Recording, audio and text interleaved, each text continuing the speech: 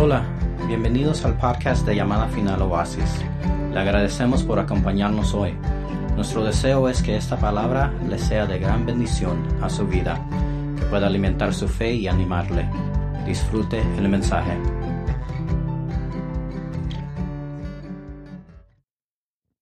¿Cómo limpiarse del pecado? Quiero que usted observe que todo ser humano tiene la capacidad para pecar. Nosotros que hemos venido a Cristo, el Señor, también no solamente tenemos pecado, sino que también pecamos. Porque este Salmo 51 habla de aquel hombre de Dios, David. Parece que es bonito poder leer la vida y lo que sale del corazón, salió del corazón de David, para poder comprender, porque ahí entramos nosotros también. En las experiencias que él tuvo, nosotros también podemos experimentar lo que le pasó a él. Por eso es que es bueno que le pongamos atención. Pero le decía que todos tenemos pecado y podemos pecar. Aunque hay una diferencia entre el Hijo de Dios y el que todavía no se ha convertido. Y es que nosotros somos pecadores arrepentidos, pecadores perdonados, que es sabe que es una gran diferencia. Pero observemos, por favor, que el pecado es el origen de todo mal en la humanidad.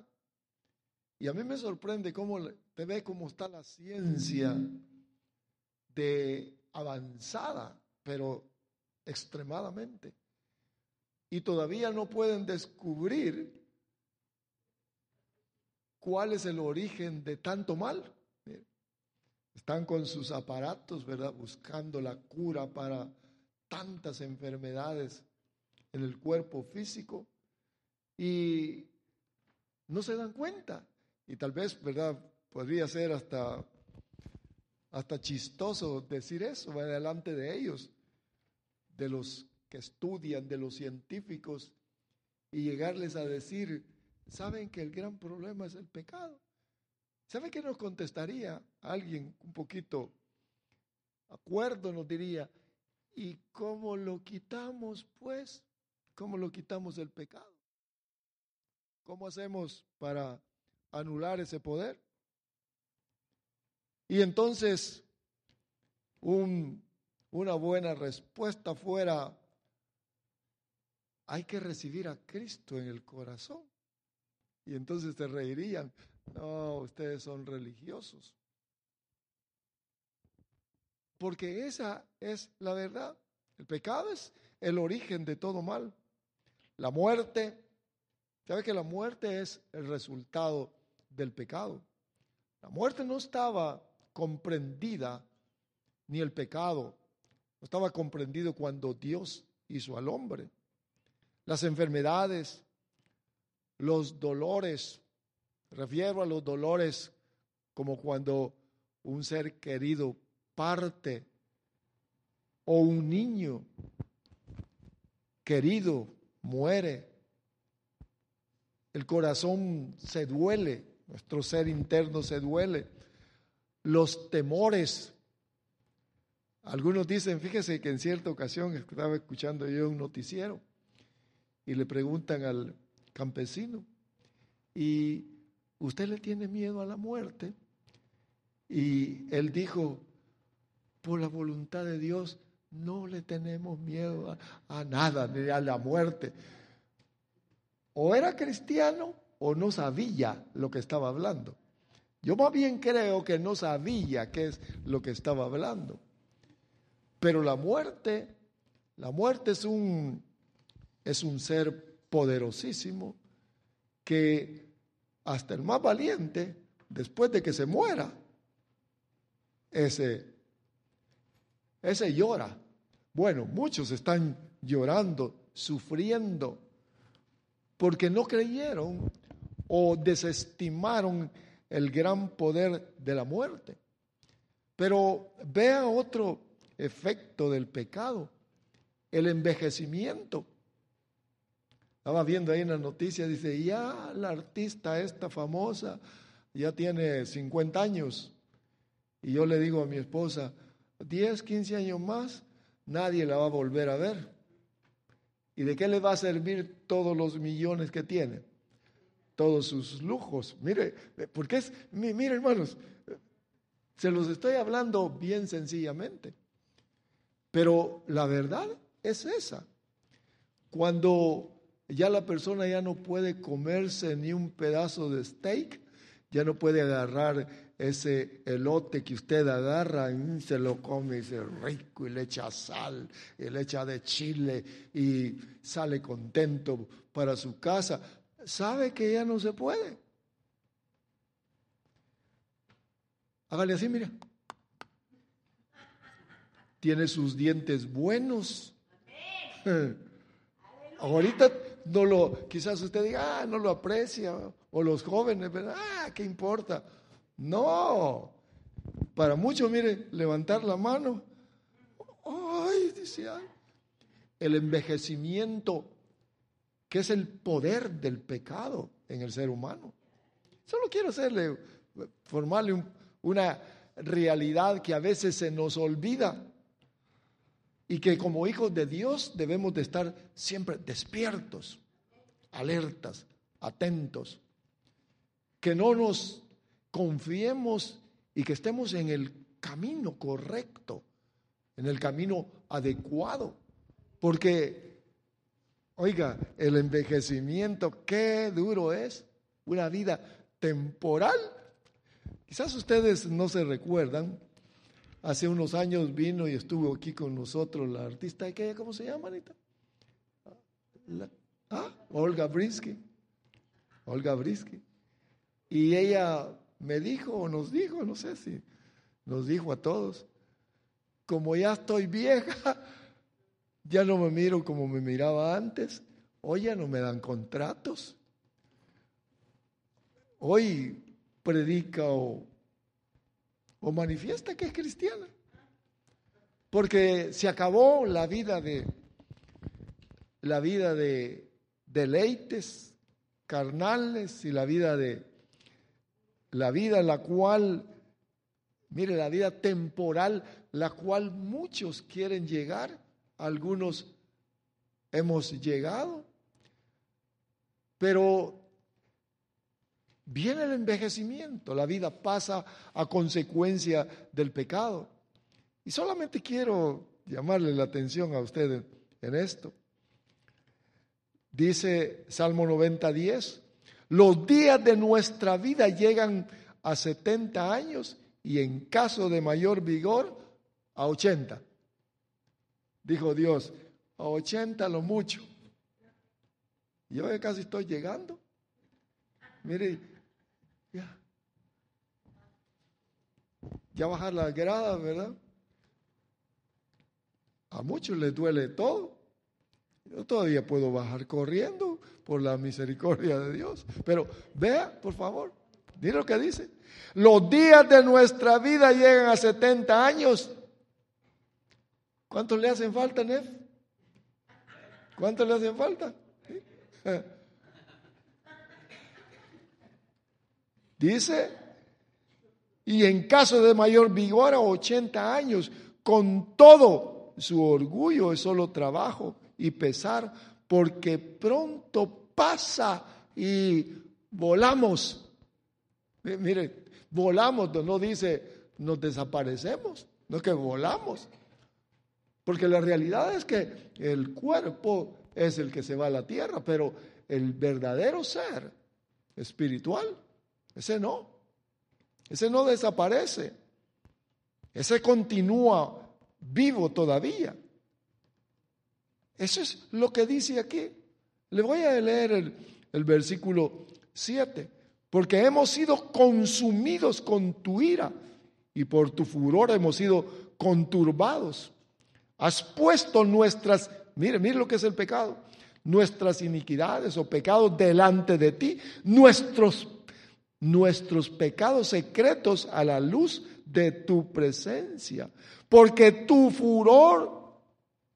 por tu furor han declinado todos nuestros días.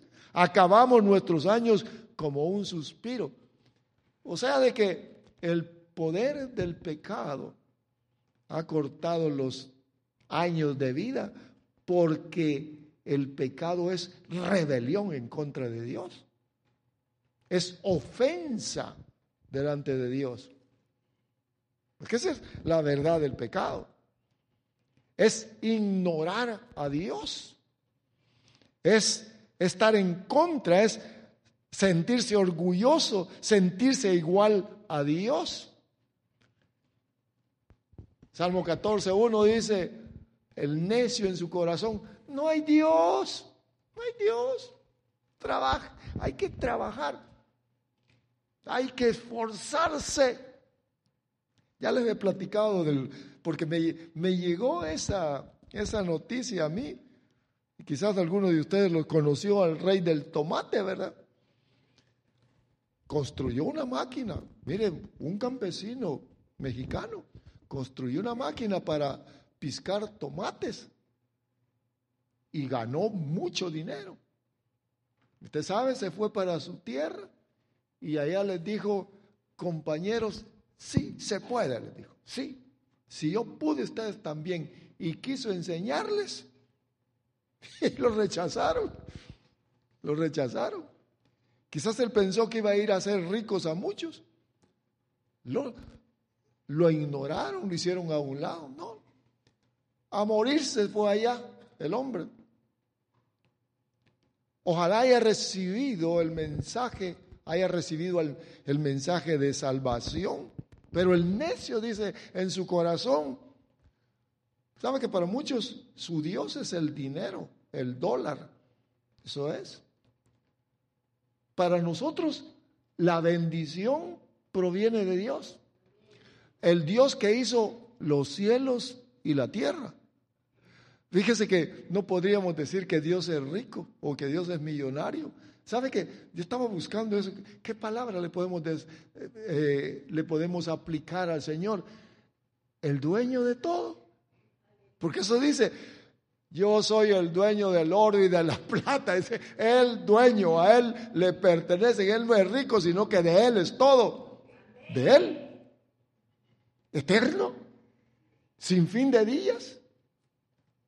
Ahora, cuando miramos esto, hermanos, el pecado es ignorar a Dios. Se cree el ser humano igual que Dios y no lo dice, por supuesto que no sale de su boca, pero al ignorarlo dice, yo voy a hacer, yo hago y no me importa lo que Dios diga, yo lo puedo hacer. Con tu esfuerzo tú puedes lograr todo. Y el Señor dijo, sin mí nada podéis hacer. Quizás usted esté pensando, ¿qué nos quiere decir? Lo que le estoy tratando de transmitir es el poder del pecado. Y ya le dije que los hijos de Dios tenemos pecado, por supuesto. Pero debemos de comprenderlo y debemos de saber cómo estar bajo el control de Dios, no del pecado. Ahora, miremos entonces que el pecado es obra del diablo. Él le introdujo al mundo. Romanos 5:12 dice que el pecado entró, no estaba en el mundo. Qué bonito fuera si no hubiera pecado, ¿verdad? ¿Se imagina? Todo esto. Mire, hermanos, bello todo. Ustedes, hermosos. Preguntar, ¿cuántos años tiene? Oh, déjeme ver, diría usted. Estoy cumpliendo los 2 millones. Imagínense. Porque Dios hace todo bueno. Ahora puede venir la pregunta a nuestra mente, a nuestro corazón, si lo hizo bueno, ¿por qué estamos así? Eso es lo que dice Romanos 5:12. El pecado entró. ¿Qué fue lo que hizo? Yo se los he platicado esto en alguna ocasión, pero no quiere decir que no se los pueda volver a decir y poder retenerlo. Acuérdense que el orgullo es uno de las manifestaciones del pecado que están constantes ahí en el corazón, Pero vea usted que el pecado trajo desorden y confusión dentro del ser humano. Ahora vean por favor, cuando el pecado entró en aquel ser que no estaba diseñado para el poder del pecado, entró el desorden y la confusión. Por eso es que nunca, hermanos, debemos de decir yo lo sé todo, yo puedo todo, o así es de esta manera. Siempre hay que dejar una tolerancia, porque a lo mejor nos equivocamos debido al poder del pecado, que ha traído confusión, que ha traído desorden a la vida interna del ser humano. Ese es el poder del pecado. Dios no nos hizo con pecado. Entró por un hombre, dice la Escritura. Es como que si Adán abrió la puerta y le dijo, welcome, bienvenido. Y entró a toda la humanidad, con excepción de nuestro Señor Jesús, porque Él fue engendrado, la semillita era divina por el Espíritu Santo. Fue sin ningún pecado, o sea de que Él no estaba confundido ni desordenado internamente. Pensaba adecuadamente, pensaba lo correcto, tenía relación con Dios. Ese es el poder del pecado. El pecado hace esclavo a la gente. ¿Qué es ser un esclavo? Un esclavo es aquel que está dominado por otro. Por ejemplo, en los matrimonios, ¿verdad? Algunos dicen, mi esposa, porque aunque parezca extraño, ¿verdad? Pero puede suceder. Mi esposa o mi esposo me tiene como esclava. No me deja salir, no a esto, no a aquello. Esa es esclavitud. La esclavitud mantiene sometido a la persona. Dice la Escritura que el pecado esclaviza. Pero vea la manera de esclavizar el pecado que le gusta al ser humano. Porque fíjese que la historia esta del Salmo 51 habla de David, del adulterio de David. Este hombre, vea lo que hace el pecado. Todos estaban peleando, estaba en guerra su ejército, pero él se había quedado en la casa, en su palacio. Y se subió ahí arriba a la azotea, ¿verdad? A estar viendo. Y vio a una mujer que se estaba bañando. Pues sin duda que desnuda, ¿verdad? Y la vio. Y le gustó. Le gustó. Y dijo, tráiganmela. Se la llevaron. Y usted sabe el resto. Se acostó con ella. Bueno, y la embarazó también. Pero lo que quiero que usted observe es que el pecado, en el desorden que hizo internamente, el pecado le gusta al ser humano. Le gusta, ¿ve? Por el desorden que causó. Y eso que le gusta lo esclaviza, como aquel que toma el alcohol, y después no puede salirse de eso. Me recuerdo allá en mi tierra, así andaban el grupito de allá, no me acuerdo cómo es que borrachos, sí, borrachos, pero ¿cómo le dicen? Zumberos. Anda zumbeteando. Ese es un borracho zumbetero. Ellos sabían o saben que el alcohol es dañino, pero como les causa cierto deleite, cierto placer, toman y toman. Y están esclavizados por el poder del pecado, por el poder que les deleita el alcohol. Esclavos del alcohol. Mire el poder del pecado, cómo actúa en el hombre. ¿Sabe que nuestro Señor Jesús dijo estas palabras? Libro de, póngalo ahí por favor, libro de Juan 8:34. Jesús les respondió: en verdad os digo que todo el que comete pecado es esclavo del pecado. Esclavo del pecado. Es nuestro Señor, digo. El que permanece en el pecado, aquel que le gusta el pecado, que sabe que no lo tiene que hacer y lo comete, dijo nuestro Señor, es esclavo. Lo tiene sometido. Pero el pecador dice, si es que me gusta, dice, me gusta. Por eso es que le decía el desorden que hizo el pecado dentro del corazón. Ahora, usted vea, en el futuro eso no va a existir dentro de nosotros, porque vamos a ser totalmente restaurados, completamente. Ahora estamos en el proceso. Pero cuando concluya el plan de salvación, de redención, y que el pecado no se manifieste más en nosotros, ¡qué belleza! Oiga, ¡qué bonito!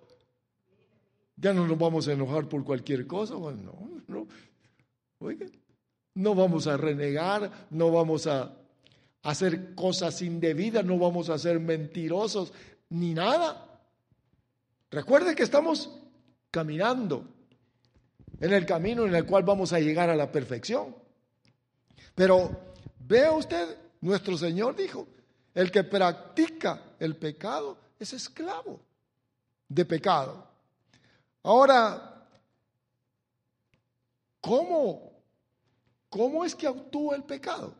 Desde el interior manipula al ser humano. Por eso que cada uno de nosotros, allá adentro, está. Mire qué poderoso es el pecado. Bueno, es tan poderoso el pecado. Mire, nuestro Señor Jesús no quitó el pecado dentro del corazón. No lo quitó. Cuando venimos a Cristo, lo recibimos. ¿Qué es lo que recibimos? Perdón de pecado.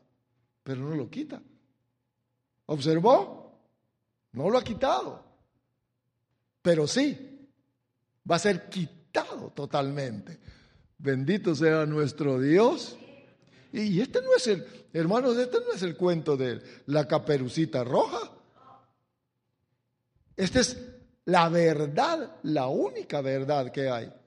Quien la crea, o nosotros que somos creyentes en Cristo Jesús, somos bienaventurados. El que no la crea, qué triste, ¿verdad? Pero observemos entonces que dice la Escritura, si decimos que no tenemos pecado, somos mentirosos. Bien, miremoslo por favor. Dice en 1 Juan 1:8, oiga lo que dice. Si decimos que no tenemos pecado, nos engañamos a nosotros mismos y la verdad no está en nosotros.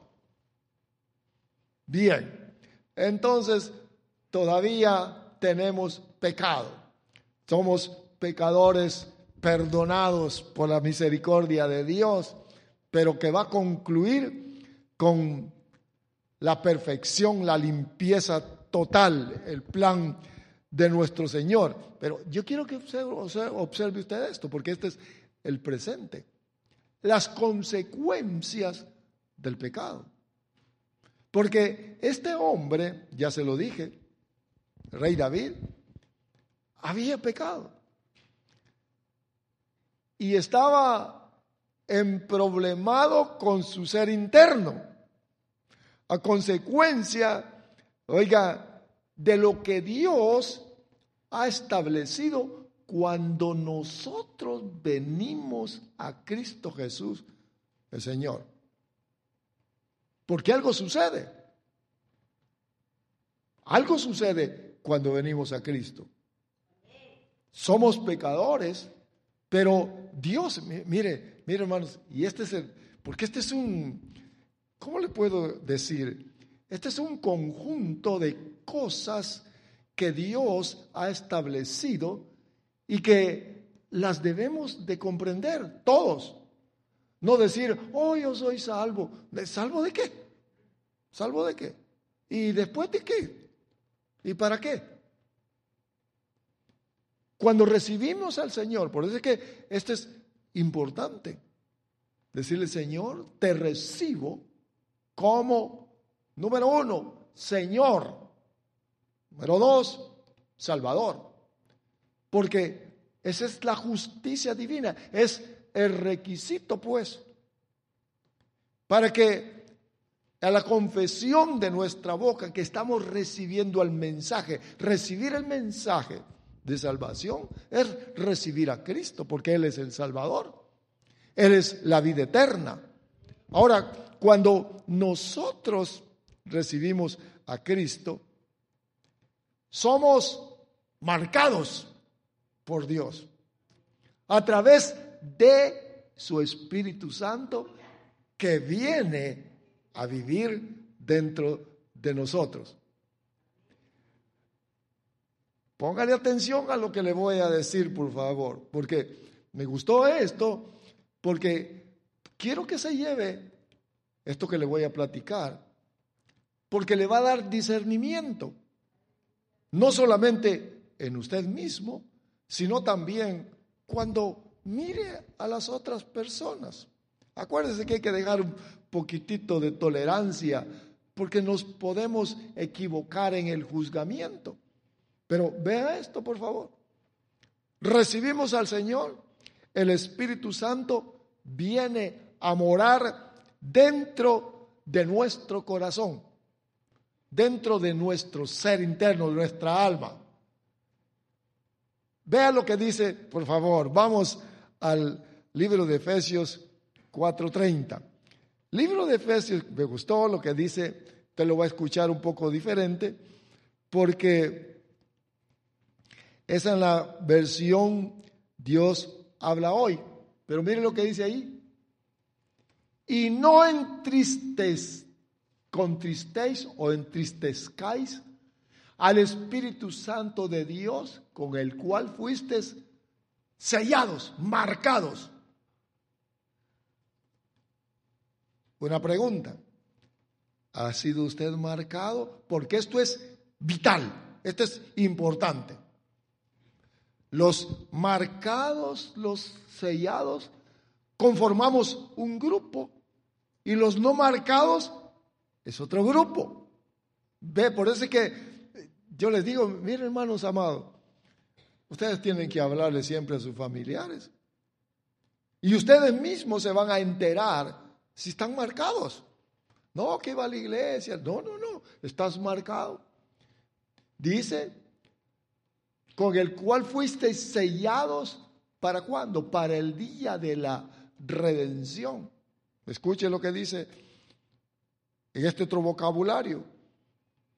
No hagan que se entristezca el Espíritu Santo de Dios, con el que ustedes han sido sellados para distinguirlos como propiedad de Dios el día en que Él les dé la liberación total o definitiva. Vea qué interesante. Dice que el Espíritu Santo de Dios, dice aquí, que nos distingue como propiedad de Dios. Oh, entonces el Espíritu Santo viene y nos distingue, morando internamente y diciendo: eres mío. ¿Es usted el Señor? Levante la mano.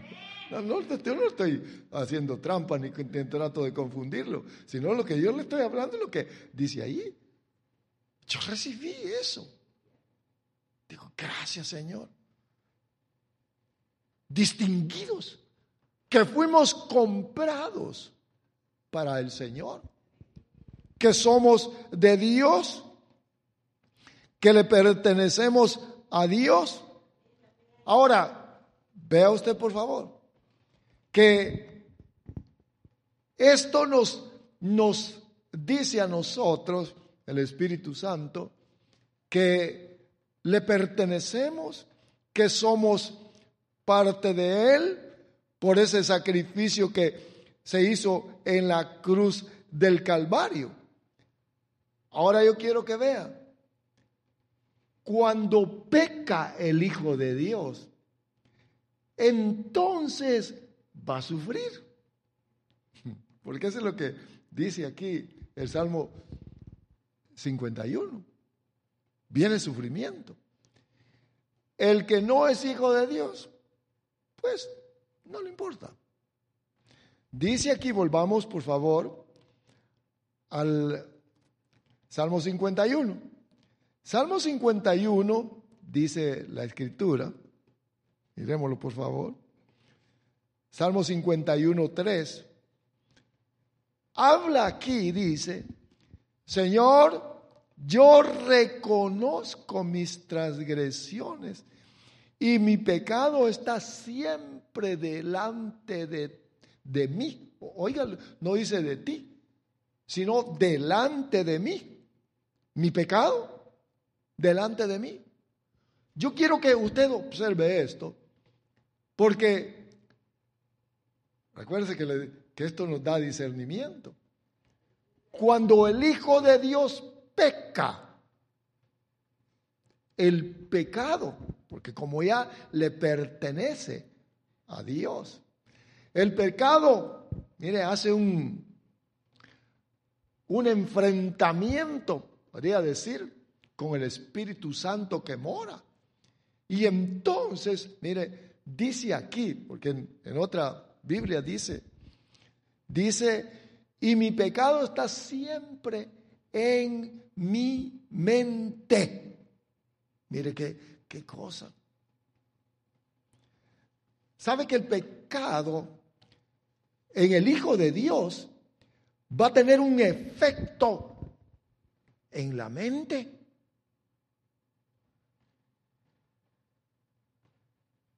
¿De recuerdo? ¿De acusación? Constantemente. ¿Sabe que David se acordaba constantemente? Mi pecado está siempre en mi mente. Pequé. Yo quiero que usted vea, porque esto no es de poder ocultarse delante de Dios. Y el que es entendido, por eso es que nosotros debemos de tener discernimiento. ¿Sabe qué? Oiga lo que dice más adelante de este salmo.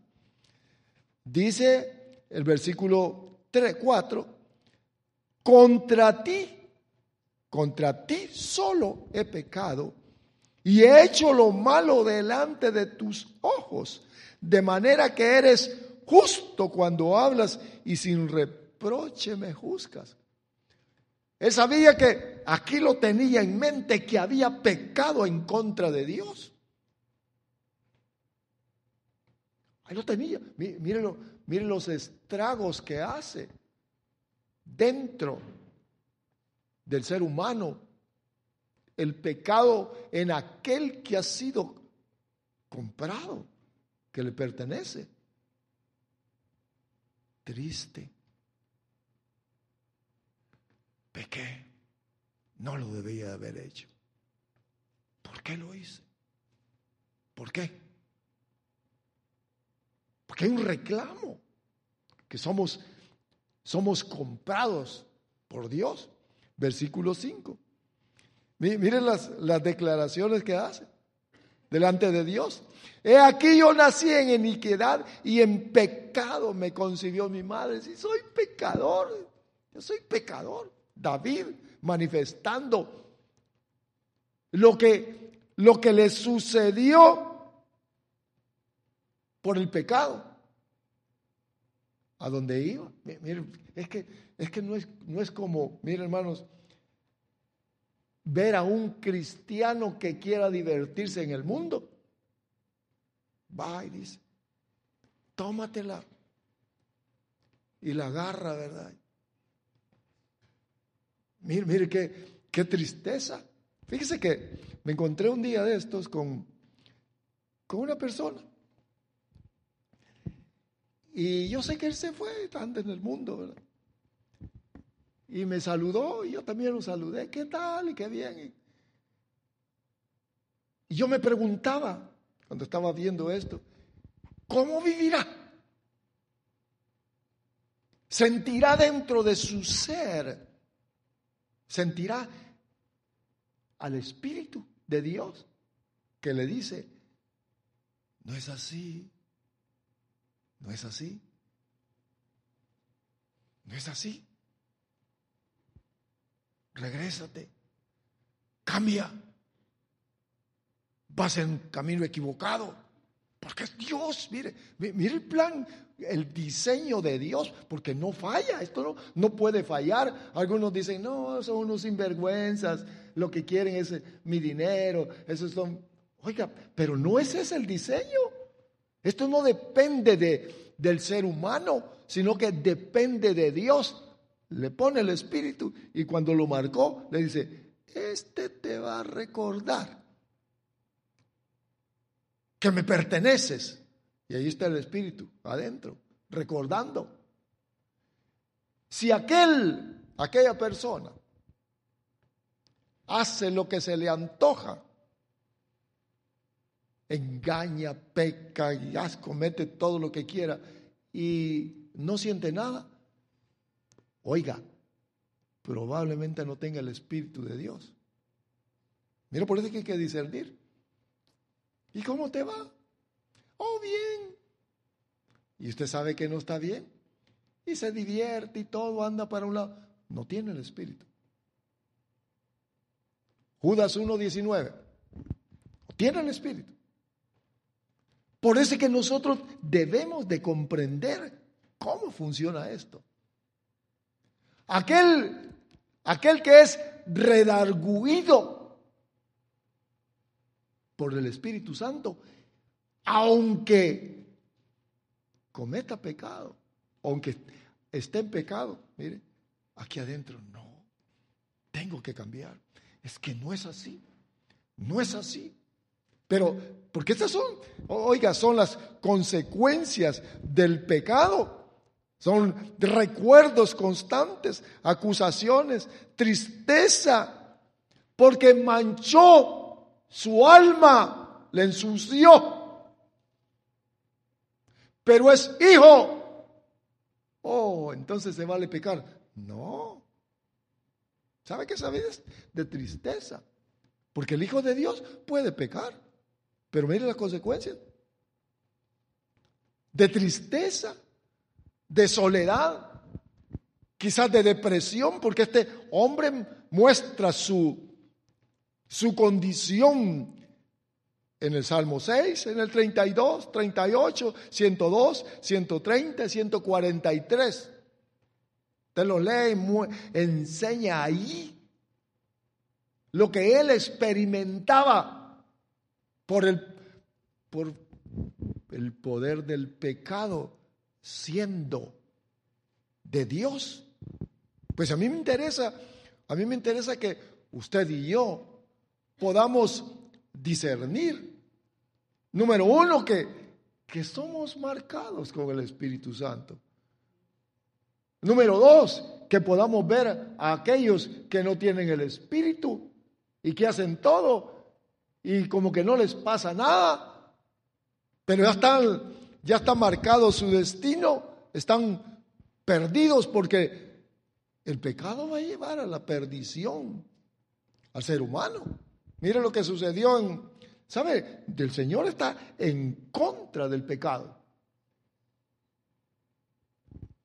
¿Qué sucedió en el diluvio? El Señor dijo, no, voy a acabar con todos por pecadores. ¿Qué sucedió en Sodoma y Gomorra? También con todo, mire, cayó fuego del cielo. Mire, primero con agua y después con fuego. Viene otro juicio. Juicios vienen a la tierra. Pero todo es a consecuencia del pecado. Si usted observa, el pecado desde el inicio del hombre hasta el final. Y en todo eso está Dios, el cual es el que redime, el cual va a sacar a un grupo y otro grupo se va a perder.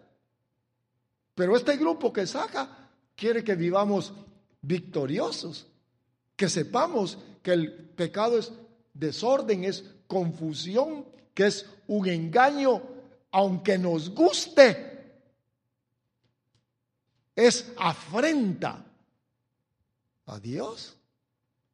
Por eso es que venimos a escuchar la palabra para saber, eso no le gusta a mi papá, eso no le gusta, ni esto tampoco.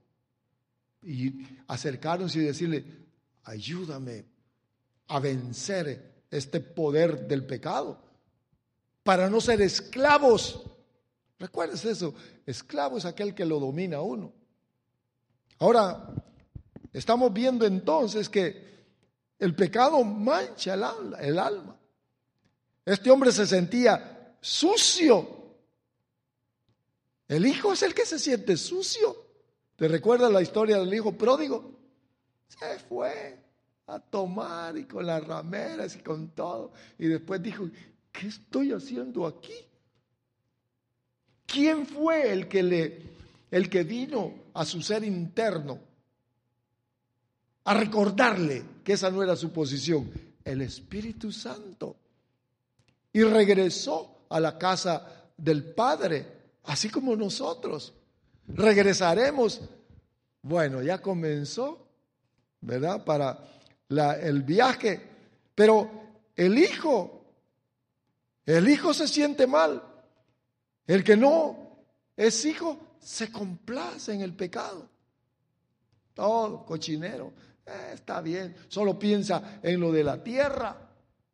Por eso nosotros debemos de observar, hermanos, que el pecado se va a manifestar. Y fíjese que este hombre decía, quiero que vea conmigo el Salmo 32, déjame ver si lo tengo aquí. Salmo 32, vamos al Salmo 32, por favor. Observe lo que dice Salmo 32. Salmo número 32. Yo quiero que vea que no se puede uno ocultar de Dios. No se puede ocultar de Dios. Salmo 32 y versículo número 3. Miren las consecuencias del pecado. Mientras callé mi pecado, ¿qué dice? Mi cuerpo se consumió con gemir durante todo el día. No hubiera hecho eso. No lo hubiera hecho. Y después como que se calma un poquitito, ¿verdad? Pero dice aquí que el cuerpo se consume. Como las uvas pasas, ¿verdad? Que las ponen al sol y se van. Mire lo que le sucede al cuerpo. ¿Y qué te pasa, viejo? ¿Por qué te miro así? O tú, vieja, ¿por qué te...? Mire, es el pecado. Dice aquí que el pecado, mientras callé mi pecado. Por eso que es bueno confesar. Mire, no vamos a traer un confesionario, ¿verdad? Y yo le voy a hacer la señal y ya estuvo. Sino delante de Dios. El que hizo el oído, el que hizo la boca, mientras callé mi pecado, mi cuerpo se consumió con gemir. Y tal vez no es un gemir externo que todos los oyen, pero adentro. Yo no sé si a usted le ha pasado, pero a mí sí digo, no lo hubiera dicho, no lo hubiera hecho. El Espíritu me ha dicho, eso no.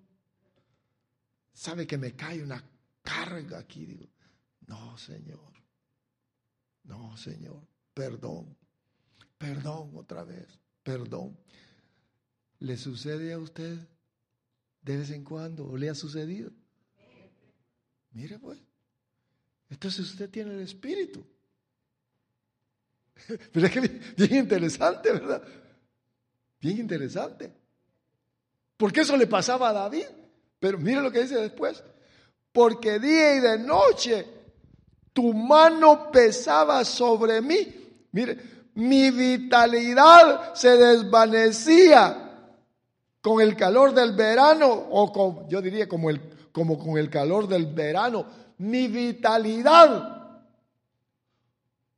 Entonces la vitalidad del ser humano está conectada con el pecado. Pero vea usted esto.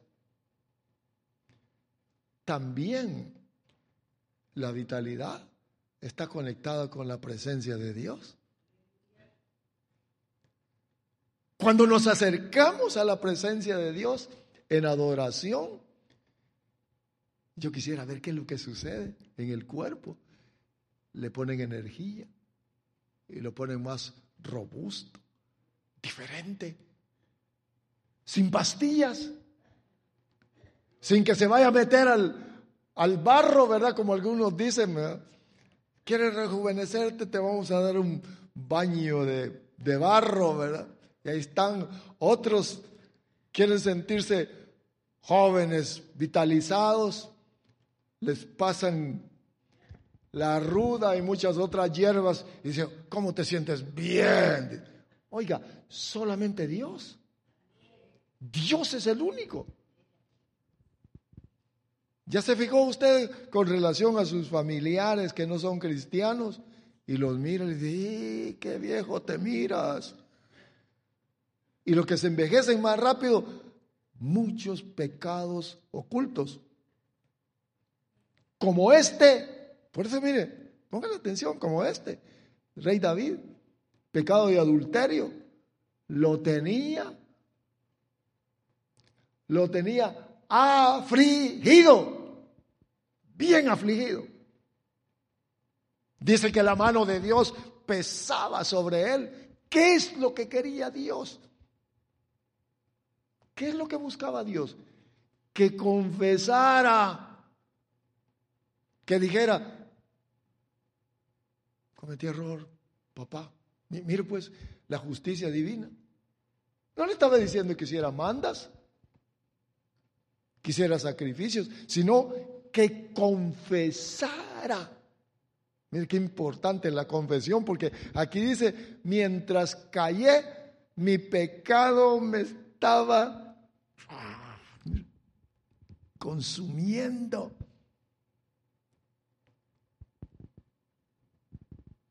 Mire el poder del pecado como es. Nosotros tenemos las claves. Por eso mire que hay que revisar la vida y aquello que nos gusta, porque a usted, mire, a mí no me gusta excluirme, porque lo que a usted le gusta de pecado, es probable que a mí me guste también. Estamos en el mismo cascarón contaminado, confundido, pero hay algo de cierto en esto y es que nos podemos apartar porque estamos en una lucha frontal en contra del pecado. Somos vencedores en Cristo Jesús. Amén. Somos vencedores. Vea, por favor. Qué interesante. Versículo 5. Te manifesté mi pecado. Estamos en el Salmo 32:5. Y no encubrí mi iniquidad. Dije, confesaré mis transgresiones al Señor. Y tú perdonaste. Oiga lo que dice. Y tú perdonaste la culpa de mi pecado. Oh, ¿cómo se habrá sentido aquel hombre? Perdonado. ¿Sabe que el perdón es quitar la culpabilidad? Cuando quita la culpabilidad, le quita la pena o la penalidad, o sea, el castigo, porque la pena o penalidad es el castigo, se lo quita libre. Mira el diseño de Dios en el Evangelio, en el cual nosotros estamos. Por eso le manifesté al inicio. Hijos que pecan o gente que peca que no es hijo. Pero nosotros que somos hijos, ¿saben lo que sucede? Es que muchas veces pecamos porque no le encontramos la salida. En nuestra mente no encontramos la salida adecuada a nuestras necesidades. Y entonces tomamos la ruta fácil. No, pues tengo que pecar porque no hay opción. Pero cuando confiamos en Dios, porque esto es de confiar y de esperarse, de ser pacientes, hermanos, pacientes. Esperar, no viene, ya va a venir la respuesta. Pero, ¿sabes? Si nosotros miramos algo aquí en la Escritura, hermanos, es que debemos de ser pacientes, esperar. Andamos muy acelerados, ¿verdad? Miren, la velocidad en los freeways es de 70 la máxima. Yo les aseguro que si aquí nosotros votáramos, que fuéramos parte de los que legislamos leyes en California y votáramos cuántos queremos que la velocidad máxima sea de 100, mire, yo levanto la mano, ¿qué 100? Más rápido, se pierde mucho tiempo, andemos a 100, todos acelerados. Hace 2 años atrás, ya se los dije en alguna ocasión, hermanos, fuimos a Washington. Y yo dije, ¿y esta gente qué es lo que le pasa? Todo despacito en el freeway. ¿Sabe qué? Yo me sentía aquí, adentro de mi corazón, extraño, si yo quería ir rápido. Todos a 55. No sé si es la velocidad, pero cuando vi 55, ¿ah? ¿Sí? ¿55 es? 50, qué despacio. Y ya pasando unos a otros, digo, no. Nos han llamado para que seamos pacientes. Padre, te pido esto y esto y esto y esto. Ayúdame en la desesperación que tengo. Ayúdame. Si no cambias, me divorcio. Si no haces esto, me voy. Si mire, todo. Pero veamos, por favor, porque este hombre se sentía mal internamente, mal por su pecado, por lo que había hecho. Eso es lo que dice aquí. Cuando estaba callado, acuérdense que estoy hablando del hijo, cuando estaba callado. Yo no sé cómo dicen en mexicano, pero le estaba yendo mal.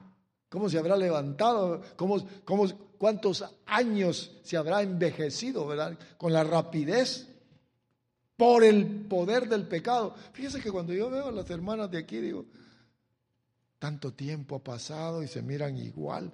¡Qué bueno! ¡Qué bueno! Pero veamos entonces, hermanos, que ¿cuál es la solución entonces del poder maligno del pecado para poderlo controlar? Salmo 51, dice aquí el versículo número 7, purifícame con hisopo y seré limpio, lávame y seré más blanco que la nieve. Oigan la aspiración de este hombre para poder liberarse de la condición de los efectos del pecado. No era un hombre feliz cuando estaba pasando por aquello. Tan problemado internamente. Ha de haber sido, en ese tiempo, ha de haber sido un hombre áspero. Señor rey, quítate. No. ¿Son algunos de ustedes así en la casa? No me digan nada, ya apártate. Es el poder del pecado. Gruñones y gruñonas pelean. ¿Me puede hacer? Hazlo tú. Estoy cansada. Oiga, todo tiene un origen. Tiene un origen. Por eso nosotros debemos de ver aquí. Purifícame. Solo Dios es el único que puede purificar. Están los hospitales llenos de enfermedades del alma, desesperados. Mire cuánta gente, porque los miren, hacen cuántas burradas hacen. Tantas cosas, porque el alma desesperada, el alma llena de pecado, el alma sucia. Purifícame.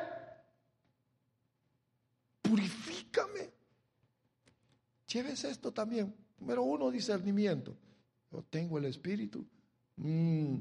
Este que miro, o aquellos que miro, aquellos como que no tienen el espíritu porque viven tranquilos. Eso es lo que dice la Escritura. Número 2, límpiame. Porque Él sí puede limpiar.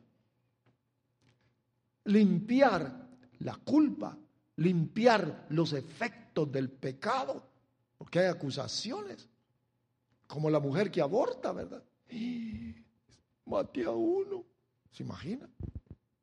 Ahí está aquello, en la mente, constante. Dice, purifícame y seré limpio. Bendito sea nuestro Dios, que tenemos acceso a la limpieza. Purifícame y seré limpio. Dice, y seré más blanco que la nieve. Pero oigan lo que dice el versículo número 8. Me gustó esto. Póngale atención, compañeros. Porque yo los miro a todos. Miren lo que dice. Versículo 8. Hazme oír gozo y alegría, que se regocijen los huesos que has quebrantado. Entonces hay una mano de Dios en contra. Los huesos que has quebrantado. Cuando no hay gozo. Paz, hermano. ¿Quién levante su mano? Oiga, mire hermano, yo no los estoy forzando, pero si los pudiera forzar, los agarro a todos. ¿Cuál? Déjeme aquí, conforme a la carne, ¿verdad? No conforme al espíritu. ¿Sabe cuál es mi deseo? es que todos seamos participantes del gozo que proviene del Espíritu. Eso es todo. Mire lo que dice aquí. Hazme oír gozo. Estaba amargado el tipo. Hazme oír gozo. No oigo gozo a consecuencia del pecado. Cuando la persona, aquí en la actualidad, está ahí con el celular. ¿Sabe que no celulares, por favor? Ahí está, atento, abriendo el corazón para que el Espíritu nos revele, porque esto a cada quien revela particularmente. Hazme oír gozo. No tenía gozo, ni alegría. Como cuando se levanta el campo, está lloviendo, ¿verdad? No, gracias Padre porque está lloviendo. No voy a ir a trabajar porque así no se trabaja. Gracias por nos está dando vacaciones. Oh, sí, pero no me da cheque, pero le da la vida. ¿No está la vida? Oye, o ya se revisó el marcador de aire que tiene en la nariz, a ver cuánto le debemos a Dios. Dice, ¡ay, hoy consumí mucho aire! ¿Verdad que no? ¿No dices? ¿Sabe lo que pasa? Que es el orgullo. Agarra el teléfono y dice, hey, brother, sí, ¿qué te pasa? No he trabajado, necesito dinero, ¿me prestas? Y ahí te pago cuando pueda, ¿sí o sí? Ahí voy por dinero. Así hay que hablar. ¿Me puedes? Necesito, hay que hablar positivo, por eso que me gusta mi esposa. Mi esposa no le va a querer usted. Aquí está. Aquí está. ¿No quiere usted? No, no quiero. Debemos mire, les platiqué un día de esto acerca de los perfectos debemos de saber hablar y ya estoy teniendo cuidado y un día de esto le dije a mi esposa y cometí otra vez el error porque lo tengo en el corazón, no vuelvo a decir esa palabra. No quiere usted, se imagina que le digamos a Dios, no quiere Dios. Y yo digo, ¿qué me está diciendo? Que si quiero darle o que hay que interpretar en qué idioma me está hablando. Padre, Daddy, quiero. O su hijo se acerca a usted y le llora, le jala el vestido, le mete la mano en donde ahí está el dinero y saca lo que quiere. Pero vea, dice aquí, hazme oír gozo, que se regocijen los huesos.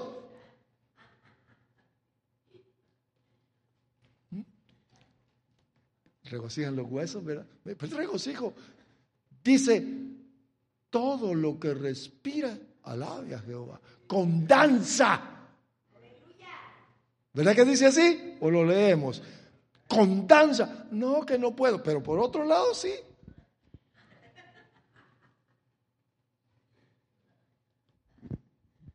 Que sea despacito así, mira.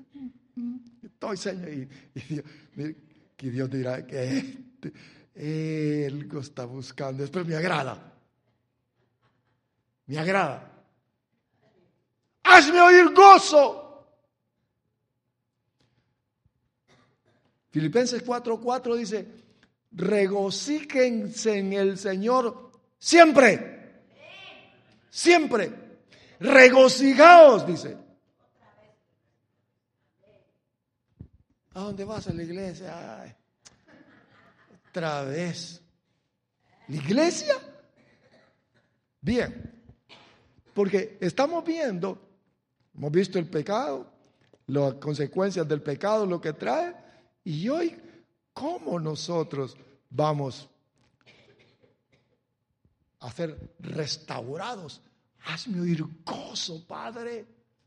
Ya confesé mi pecado, no lo quiero hacer. Me gusta, pero no quiero. Me gusta, pero no quiero. Ayúdame en mis debilidades. Mire lo que dice aquí. Mi versículo 9. Esconde tu rostro de mis pecados y borra todas mis iniquidades. Vea, por favor, delante de Dios, borra todos mis pecados. Y Dios escuchándolo. Tenemos que abrir nuestras bocas. Esconde tu rostro de mis pecados y borra mis iniquidades. Esconde, Señor, tu rostro. Soy malo y bórralos para que esté allí conforme a lo que a ti te agrada. ¿Sabes que está bonito cómo habla este? Yo me recuerdo cuando estoy orando y le digo, aquí estoy, Señor. No soy como tu siervo David, pero ahí dice lo que él dijo y yo te lo repito y escúchame. Y no le voy a decir siempre, pero algunas veces me dice, me has agradado. Dije, gracias, la agarré. Mire lo que dice. Vea lo que dice, mire. Crea en mí, oh Dios, un corazón limpio y renueva un espíritu derecho, recto delante de mí. Mire las súplicas de este hombre. Crea en mí, oh Dios, un corazón que crea en mí, oh Dios, un corazón limpio. Se había enterado que adentro tenía el problema del pecado. Crea, Señor. Como quien dice, haz otro corazón porque este que tengo, qué duro está.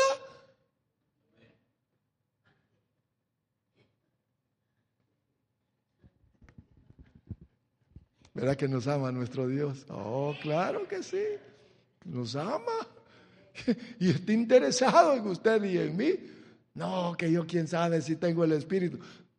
Bueno, hoy le puedo decir, Señor, un momentito más. Señor, aquí estoy. Reconozco mis maldades. Parece que no tengo el Espíritu, pero entra, Señor, a mí. Fácil.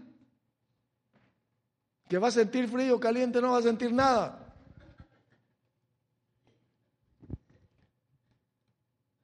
Dice, mire oiga lo que dice. No me eches de tu presencia y no quites de mí tu Santo Espíritu. Oh, sabía lo que es estar delante de su presencia y también la manifestación del Espíritu Santo. Y no quites. No quites. El hombre sin Cristo está vacío, confundido. ¿Se da cuenta que no es religión, sino que es realmente una relación con el Dios creador? Dice, mire lo que dice, versículo 12, restitúyeme el gozo de tu salvación. ¿Verdad que no dice que le quitaron la salvación? Algunos dicen, no, perdiste tu salvación. No, Dios no da y quita. Ahí hay un dicho que dice, el que da y quita le sale ¿qué sale? Dios no da y quita. Lo que se aparta es el gozo.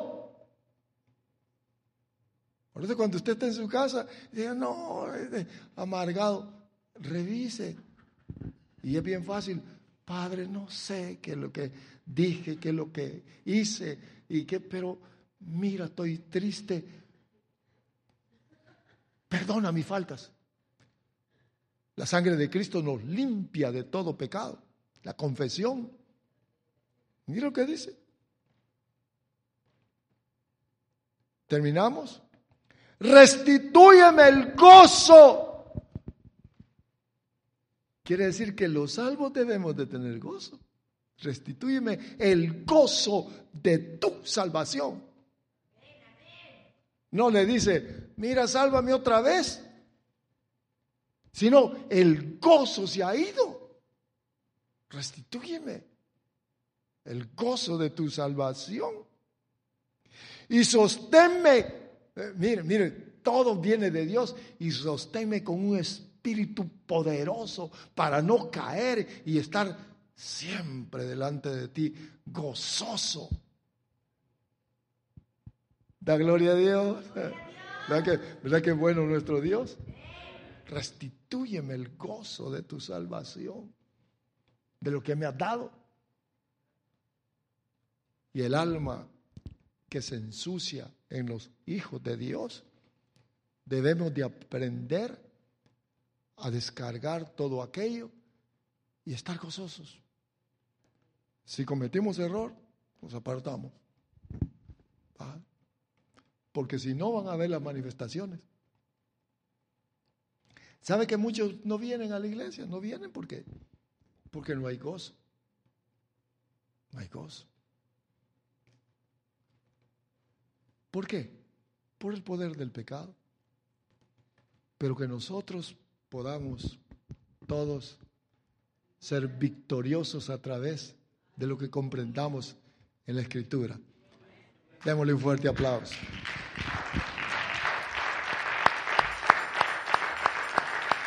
Fuerte, fuerte. Gloria a Dios. Póngase de pie, por favor. Póngase de pie. Quiero que